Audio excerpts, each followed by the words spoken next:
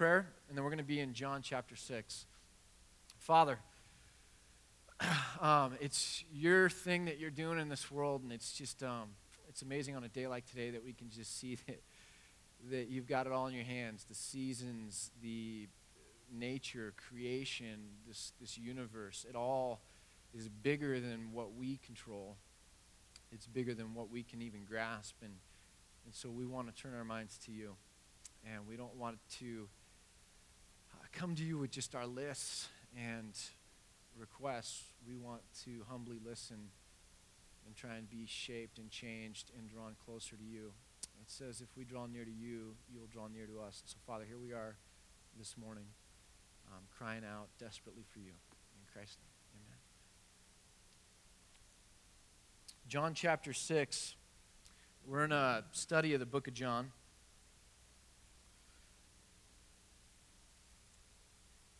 And we begin in John chapter 6, and I'm just going to read a good portion for you this morning. And so if you have a Bible, you'll want to follow along. I'm reading out of the NIV, and we just begin in verse 1 of chapter 6. And it says this: Sometime after this, Jesus crossed to the far shore of the Sea of Galilee, that is the Sea of Tiberias, and a great crowd of people followed him because they saw the miraculous signs he had performed on the sick. And then Jesus went up on a mountainside and sat down with his disciples. And the Jewish Passover feast was near. When Jesus looked up and saw a great crowd coming toward him, he said to Philip, "Where shall we buy bread for these people to eat?" And he asked this only to test him, for he already had in mind what he was going to do. So he's challenging his thinking here.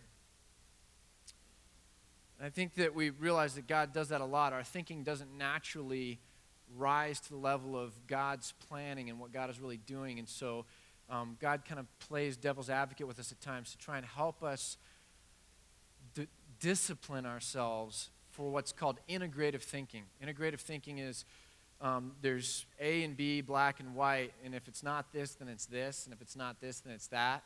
And it's just very rudimentary thinking. Integrative thinking says there's other options out there other than just these two either-or, black and white kind of things. And so you work towards the win-win, or you work towards the synthesis of these two things, right?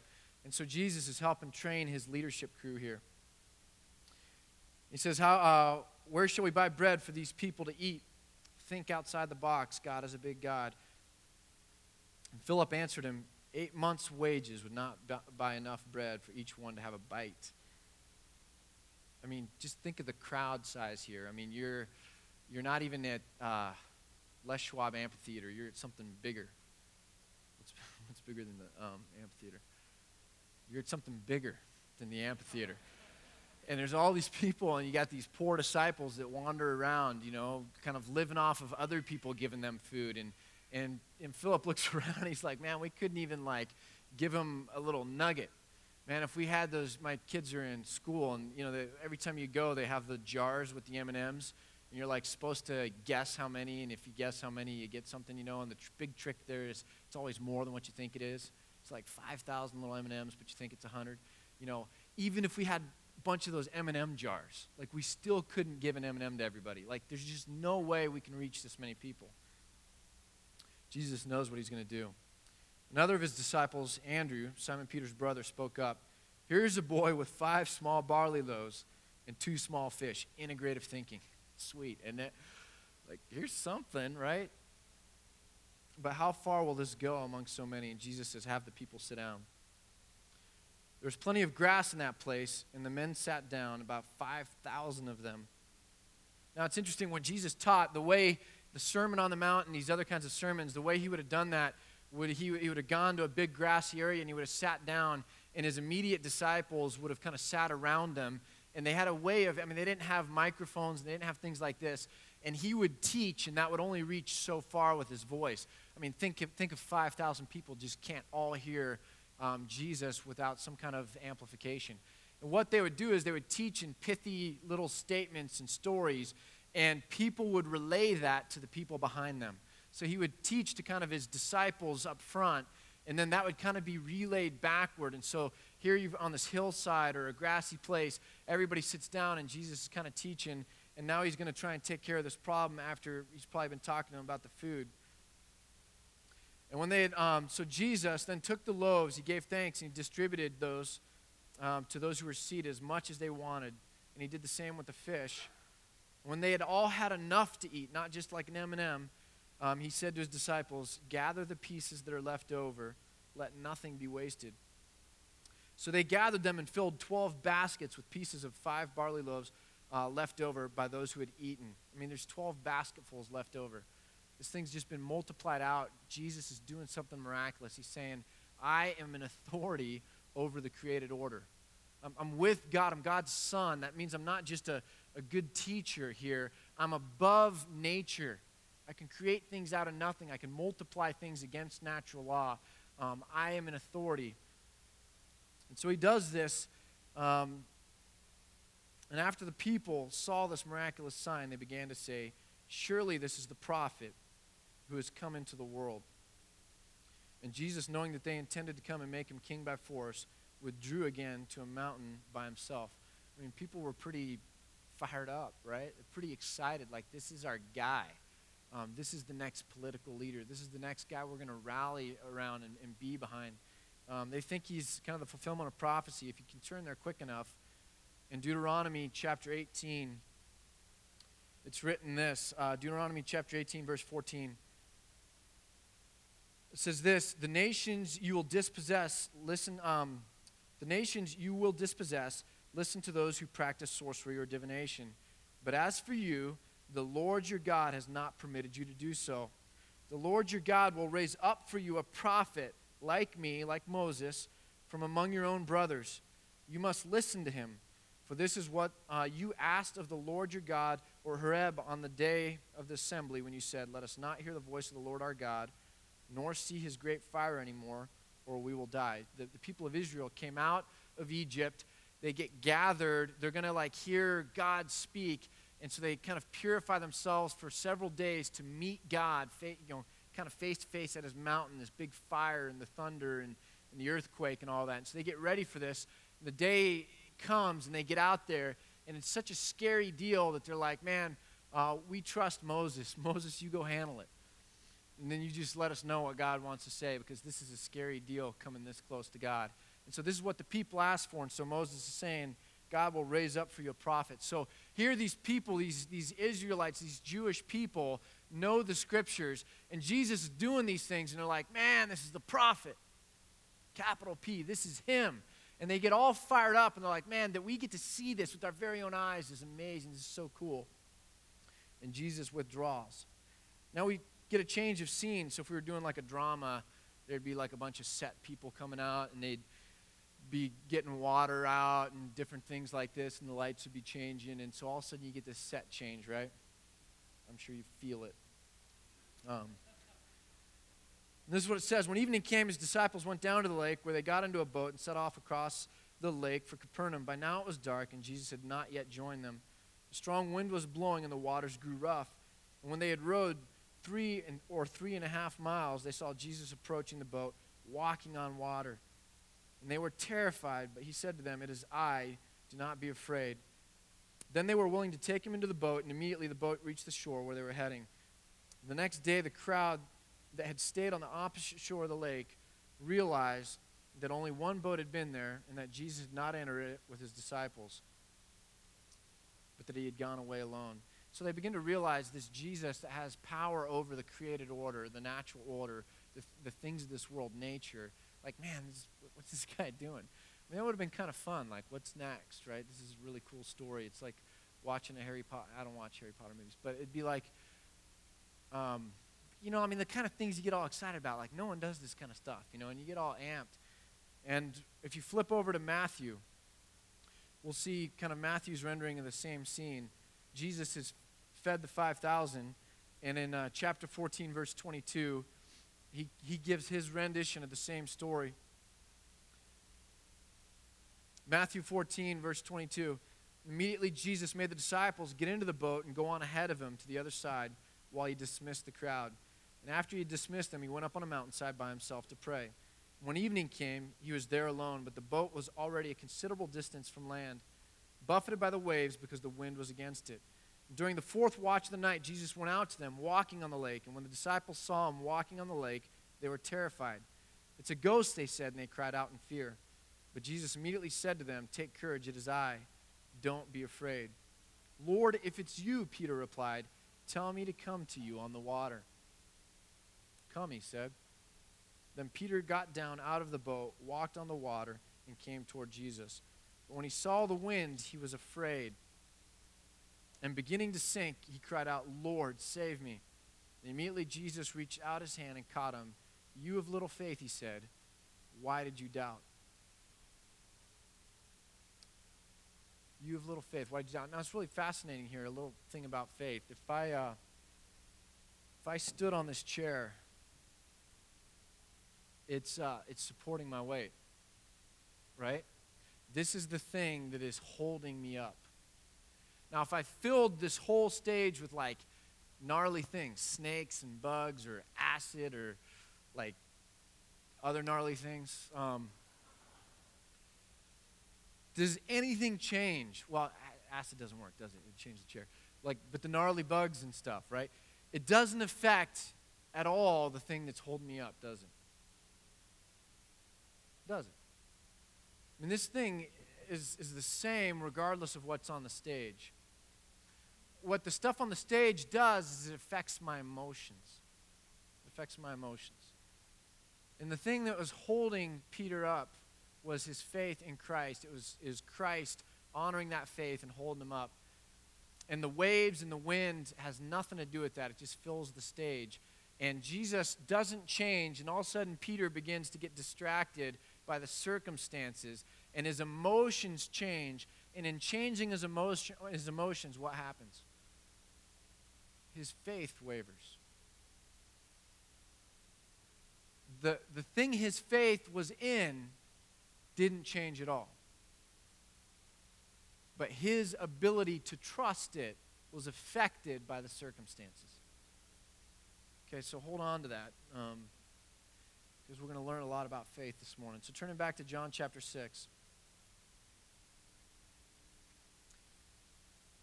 Jesus gets to the other side, and we'll try and condense this a little bit.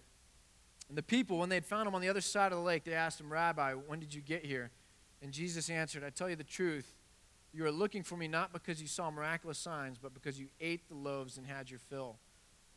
I watched a great documentary, Fog of War, one time by Robert McNamara, and he was the Secretary of Defense during the Vietnam War. And he was always getting asked all these crazy questions. And he says, you learn real quick that you don't answer the question that's asked. You answer the question that you wish you had been asked. So they showed this like archival footage, and reporters would be like, "Rah, rah, rah," and he would just come out of left field like answering this question. And, I mean, it just didn't make any sense from what they had said, but it sounded great, and he was really confident with it. And just like, how did he, and when you know the backstory, you kind of get it. Well, Jesus is the same way. "Hey, Jesus, prophet, buddy, like, we're so excited about you. Like, we love you, man. When did you get here?" "I tell you the truth. You don't look for me because of this. You look for me because you want more food." Like, whoa, like, how did you, what are you talking about? It says this, "Do not work for food that spoils, but for food that endures to eternal life, which the Son of Man will give you. On him God the Father has placed his seal of approval." And when they asked him, "Well, what must we do to do the works God requires?" Jesus answered, "The work of God is this, to believe in the one he has sent." So they asked him, "What miraculous sign then will you give that we may see it and believe you? What will you do? Our forefathers ate the manna in the desert, as it is written, he gave them bread from heaven to eat." Now they're saying, okay, we're kind of thinking in terms of the prophet, capital P, Moses writing about this. Well, if you're kind of like that and you really want us to start thinking that you're like really big, okay, then do something like Moses did. Moses gave the people manna from heaven, man. They lived like not month to month, man. Those people had to live day to day. And like the manna was there every day, and they had to just trust it. And Moses gave it to them. And Jesus says, no, Moses didn't give it to him. God gave it to him through Moses. God did it. And I am that bread now that God is giving you. So he says to them, I tell you the truth, it is not Moses who has given you the bread from heaven, but it is my Father who gives you the true bread from heaven. For the bread of God is he who comes down from heaven and gives life to the world. And so he goes on and says, man, you got to eat me. If you eat me, you won't go hungry. He starts drawing these analogies like the woman at the well. He was saying, if you're like looking for water, if you really knew who you were talking to, you'd ask for water that would just spring up to eternal life, that would never run out. And now he's doing the same thing with them, man. If you want bread, here's the real bread that'll like take you all the way and nourish you unto eternal life. This is the bread that'll last. And he's doing the same thing again that he did with this woman at the well, saying, I'm the one you want. I'm the thing that satisfies. I'm what God is providing for you. I'm what you've really been looking for. And I love this. The people respond, verse 41. They began to grumble. Isn't that what the Israelites did in the desert with Moses? And they began to grumble, and they said, because he said, I am the bread that came from heaven, and their grumbling comes from this. Is this not Jesus, the son of Joseph, whose father and mother we know? How can he say, I came down from heaven? It's really fascinating. What's going on here is this. Jesus, sent from God, is this movement. He's what God is doing in the world, this great reconciliation effort that God is doing. It's this movement. And because these people were following him and he was teaching them and they didn't have any food, he just needed to take care of them. And he's a shepherd. He's a good Lord. He cares about people. So he took care of their basic needs. Then he's out on the water and Peter says, can I come to you? And Jesus says, yeah, this is great because it's about faith. He says, that's how you participate in what I'm about. Come walk out on the water to me by faith and join in what I'm doing. Be a part of this. Come enter into this movement. Get it all the way to where this now dominates your thinking. This is your life. You're trusting in this. You're joining me where I'm at. Come do this. And Peter does, man. He struggles along the way, but he's trying to get it. Then we get to the people on the other side, and Jesus says, you know what? I'm kind of done with you guys. I'm over it. Because this is now all you care about. You want me to feed your bellies and be your king, your next political leader, and take care of you, your felt needs, right? Your day-to-day realities, food. And I was just doing that just to help you out because I was all about this. And you're missing the movement. You're here to join me in this movement, and you think I'm here to take care of you. That my job is to serve your daily needs. And those daily needs are important, man. I just showed you they're important. I fed you, didn't I? But it's not the main thing. It's not the priority. The whole idea here is that you're going to join me in this movement of God, and you're going to follow me and trust me by faith. So as we read on, listen to how this kind of plays itself out. The last little bit of John 6. The people start grumbling, and you know what? We always miss the movement of God through familiarity. We always miss the movements of God through familiarity. If I told you today that God was moving in Belgium, or he was moving in Australia, or God is moving in the city of Portland, you guys would be like, no way, really? Man, I want to hear about that. And then you're like, oh, if only I was in Portland. Or if only I could be in Belgium where God's moving. If I tell you this morning that God is moving in Bend. I read my blog yesterday from when Antioch launched 2.5 years ago. It was a wild experience. I mean, just reading the day-to-day kind of things that were going on, right? It's amazing to me what God has done in 2.5 years through the people in this community. If I were to tell you God is moving in Bend, God is moving in Antioch, all of a sudden you're kind of like, yeah. I don't know about that. These people looked at Jesus, and if they had been told that there was a great prophet come from the land of whatever, they'd have been like, no way, really? But Jesus, he's standing here. They know where he came from. They know his mommy and daddy. And he says, man, I'm come down from God. I am the movement of God. And these people are like, man, no way. It's just way too familiar. We can't buy in. So they grumble. Wish God would have just made it seem cooler. Or like if it had been in Australia, it would have just been so much cooler. So I'm not going to join that movement. I'm just going to keep looking to fill my belly. But we miss God's movement through familiarity. And when we miss God's movement, we push it away through grumbling. Jesus says, stop grumbling among yourselves. Stop grumbling among yourselves. And going down, it says this. Jesus said to them, I tell you the truth, unless you eat the flesh of the Son of Man and drink his blood. Okay, this is not kosher. Okay? It's not kosher. I mean, it would have been like, whoa. This is strange language, and it's not kosher, right? Unless you eat the flesh of the Son of Man and drink his blood, you have no life in you. Whoever eats my flesh and drinks my blood, and you know what Jesus is doing. He's talking about, I'm going to die for you. And you need to take that in and have part of me. Right? And if you don't, you will die, he says. For my flesh is real food and my blood is real drink, and whosoever eats my flesh and drinks my blood remains in me and I in him. Just as the living Father sent me, and I live because of the Father, so the one who feeds on me will live because of me. This is the bread that came down from heaven. Your forefathers ate manna and died, but he who feeds on this bread will live forever. Verse 60. On hearing it, many of his disciples said, this is hard teaching. Who can accept it?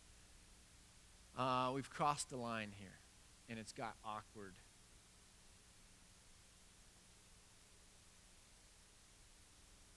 And Jesus shrugs his shoulders and basically says to his kind of main crew, he says, does this offend you also? What if you see the Son of Man ascend to where he was before? The Spirit gives life, the flesh counts for nothing. The words I have spoken to you are spirit, and they are life. Jesus had known from the beginning which was going to betray him, and he says, this is why I told you that no one can come to me unless the Father has enabled him. And from this time, many of his disciples turned back and no longer followed him. Verse 67, you do not want to leave too, do you? Jesus asked the 12, the main guys. Simon Peter answered him, Lord, to whom shall we go?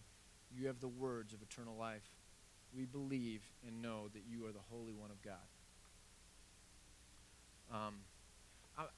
I'm kind of anti like all the againstness rhetoric. I mean, in my 20s, it was like, it's still in me, right? But in my 20s, it was like everything I wanted to preach. It's like, how do I be against the thing in order to say what I'm for? You know what I mean? Like, you just against stuff. It's easy sometimes to figure out what to be against. So this isn't one of those moments. I think we really need to get this, though. Peter is saying, man, you're the movement of God. You're the Holy One of God, and you have the words that lead to eternal life. I don't want to go away and be anywhere else. Now, if I had to grab Peter at that moment and said, what's the mission statement of this organization? What are the values of this organization? Can you tell me what the 5 and 10-year plan is, please?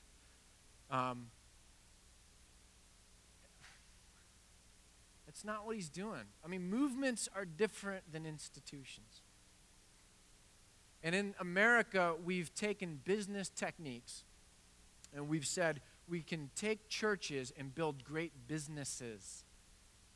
So we have to follow this model, and the people need to know what the mission is and what the values are and what the 5-year plan and 10-year plan are, and people are down on what they're not up on. And if you ask anyone in the congregation if they should be able to tell it to you, and if they don't know it, then you really haven't done a good job of building this organization. And I think if you take any movement, even something that's not this, but you just take like the civil rights movement, and you got people that are marching to Selma, Alabama, and you take someone out of line, you say, what's the mission statement? Can you tell me what the values are? What's the 5-year plan? 10-year? You're like, what? I mean, if you cut me, I bleed justice. That's why I'm here.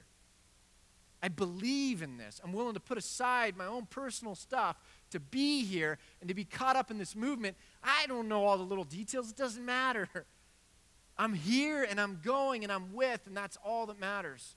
Now, the idea of movements is simply that you're with. That it's not necessarily this business thing that's put together. The business model ultimately comes down to, eventually, that everyone is a customer. And if you're a customer, rule number one is what? You're always right. So if we're talking about a church, the customer is always right. What are you going to be coming to the church with? You're going to be coming with the most basic of human things, and that's felt needs. Felt needs. And the interesting thing about felt needs is that we feel them. These people felt it in their stomach. They were poor. They didn't have a grocery store. They didn't have preservatives the way we do, canned goods. Man, food was a big deal. And their felt needs, they felt in their stomach. Your felt needs today, for most of you, you probably feel it in your shoulders. Right? I mean, that's where I'm feeling it, right? I feel it in my shoulders. Some of you might feel it in that migraine headache.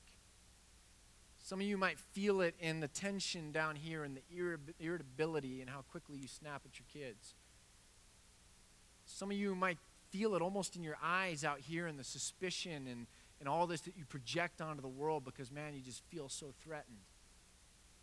But we feel felt needs. And it dominates our thinking. And so when we come to places, we're saying, deal with my felt needs because it's right here and it's immediate and I need alleviation. So you come to church and it's like, if you don't deal with that, why did I come? If you take Tylenol and doesn't get rid of your headache, you're going to throw it away. Why did I even bother? And so this business model that ultimately leads back to these felt needs, we build churches on trying to answer felt needs and keep people happy.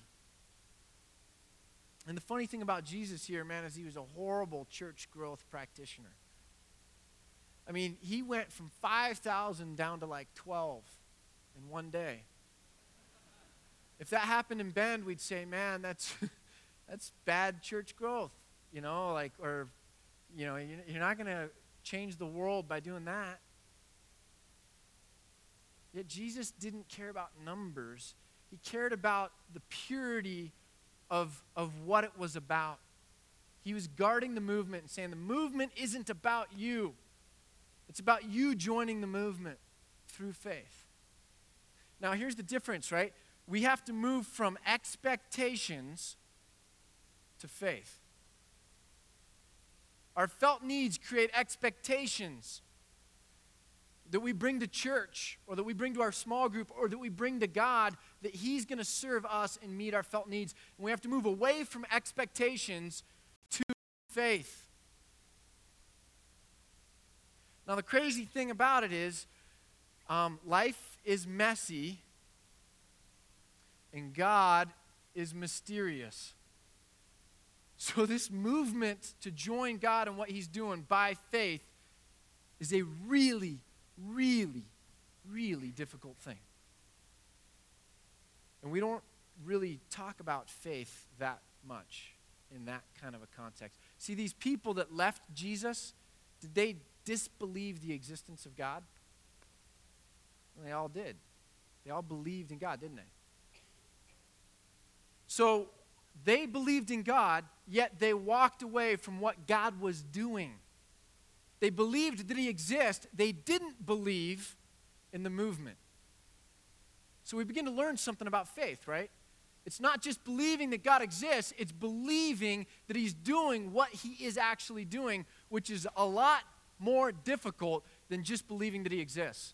We inoculate Christians in this country by teaching them that faith is just about believing that God exists. James says, you know what? Even the devil believes that God exists, and it doesn't do him any good. And we teach people in America, look, here's how you come to be a follower of God, of Christ. You come and say, God, I believe you exist. And then you walk out, and then what? Your sins are forgiven. So nothing really matters. Say oops a couple times during your life. Let God know that you're sorry about some things. And that's really what it comes down to. But there's no sense where we talk about faith that faith is radically turning away from our own expectations and felt needs to doing the most difficult of all things and joining the movement of God through faith. Not only believing that God exists, but believing in what he is doing. It's difficult, isn't it? This is why I think the future of the church and of Christianity always hinges on high school kids and college students. I'm a big believer in student ministries because I think they can be a lot more radical than the rest of us. I don't know about you, but when I got married and then I started having kids, I got a lot more cautious. I got a lot more fearful. Something about students and being single that allows you, Jesus' disciples, a lot of them were in this category, man. They were able to be just sold out to the movement of God. And the more bogged down you get, the scarier it becomes. When you get taken off your tracks like a roller coaster gets taken off its tracks, there's two things that happen. A greater potential of disaster, yet also a greater potential for God to work and move in your life, to redirect you. Right?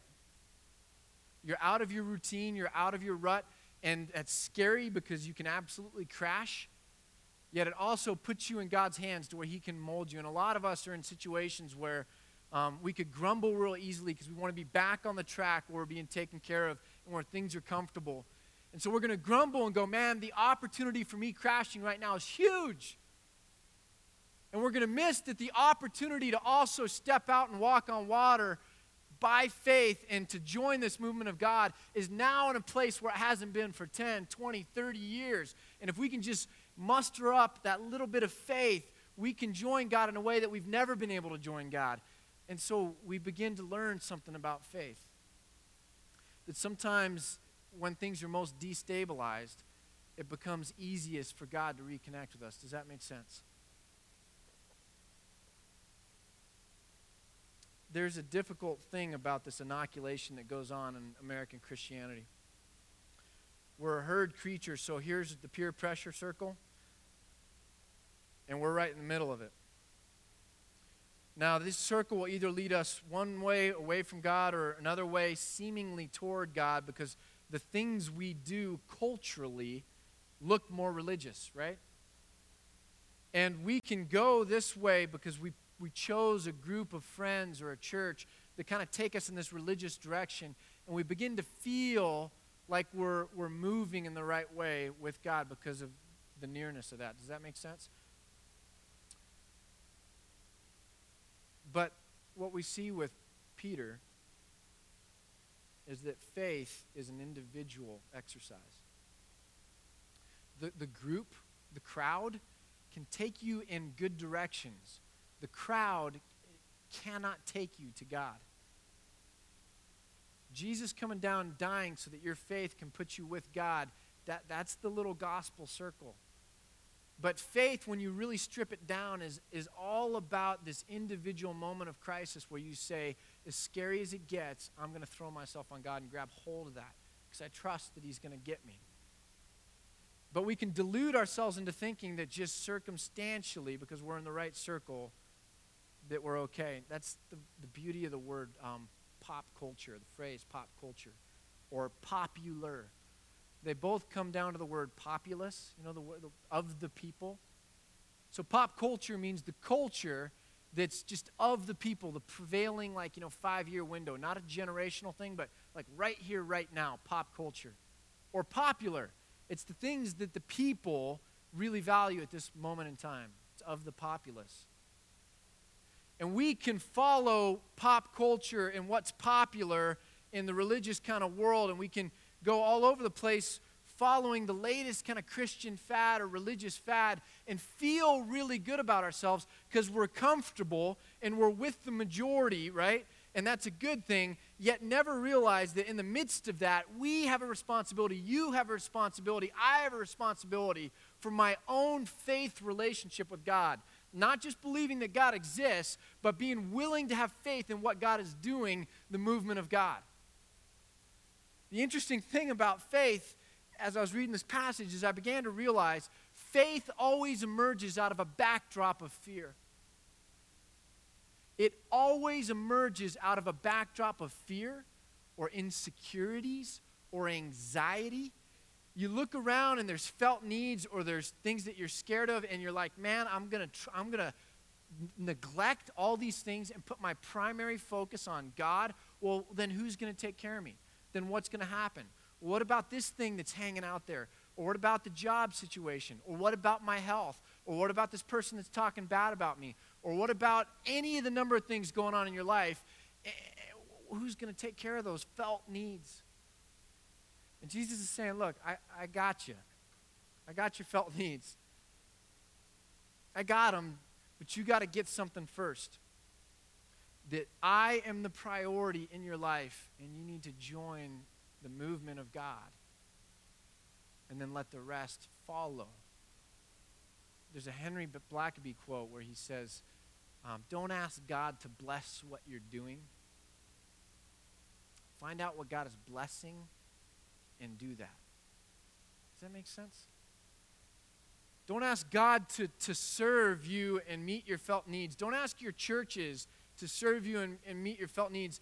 Ask God, what are you blessing? Where's the Holy Spirit working right now, and how can I be a part of it? That's my chief desire. It's amazing to me with the inoculation thing going on. And what inoculation means is you get a little bit of the disease, a little bit of the virus, and then when the full-blown thing comes, you miss it. And if usually viruses are bad, but just pretend they're good for right now. So you get like a little bit of Jesus, kind of a little bit of, yeah, Jesus is cool, but now it's all about my felt needs. And then when the real full-blown virus comes, you're like, yeah, I'm already there.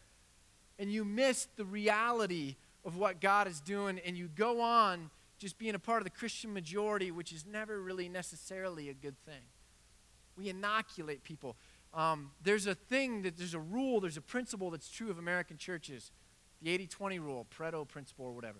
That 20% of this body is doing 80% of the work. I'd say it's 10%. No, it depends on what we're talking about. But 20% of this body is doing 80% of the work. Now, if we're talking about a body, how good do you think that would be? If 20% of my body was doing 80% of the work. I mean, one organ stops functioning and that's it. And this body is supposed to be 100% of the people striving to be involved in what God is doing as the primary thing in their life. We've created church as a business where the paid staff, instead of Ephesians 4, are there to equip and to empower and unleash everyone else to do the work of ministry. It flips it around. Now the paid staff are here to do the work of ministry and to serve the people in the church. So now it's my job to come and be a part of this. It's their job to serve me.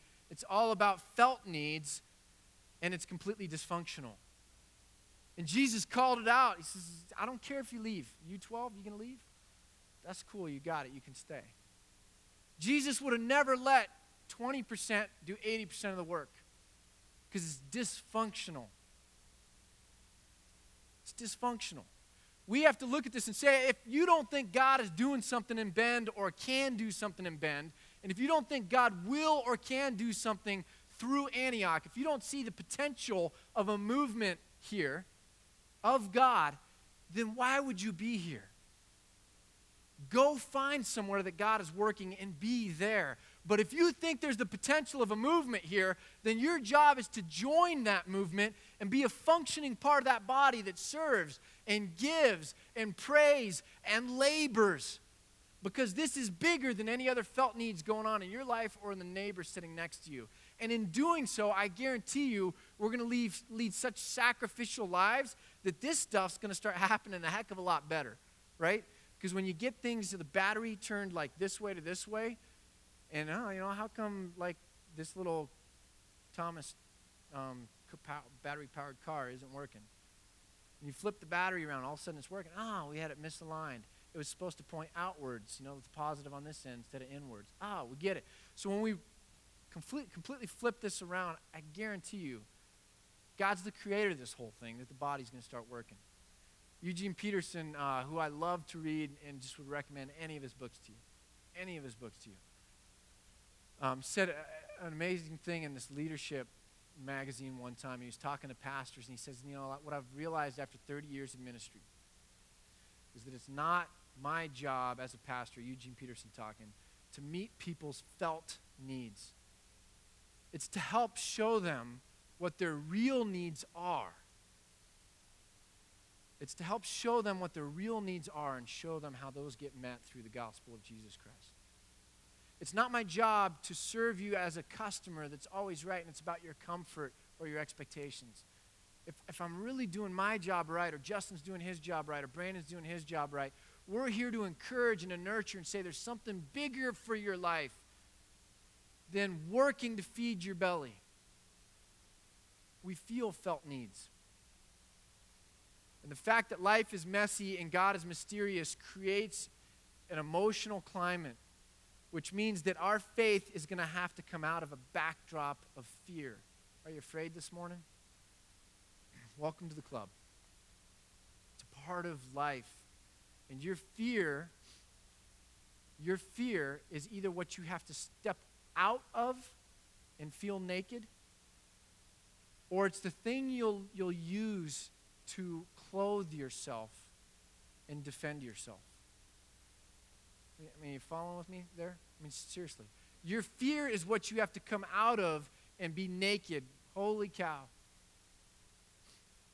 If I'm not working for myself and looking out for number one, and I'm grabbing onto God here, then who's going to take care of me? You have to come out of your fear and be naked in some sense in faith. Or your fear is the thing that you clothe yourself with and use it to grumble. Man, God can't ask me to do stuff like this. That's ridiculous. Ken, Antioch, another church, man, they can't really ask me to be all in and to join what God's doing like that. Don't they realize what that would do to my life? And we grumble, we get angry, and we insulate ourselves in our own little bubble of fear. Let me just conclude with this. There's a couple stories. One with a woman with a coin. She goes to the temple and takes the last coin that she has. This is all she's got, 100% of her net worth. And she puts this tithe in at the temple. There's another story of this woman that comes and takes this perfume jar and anoints Jesus, and it's like a year's wages, right? And she lavishes it on Christ. And people are like, man, what a waste. It's way too extravagant. And Jesus talks about both these people in the most glowing terms.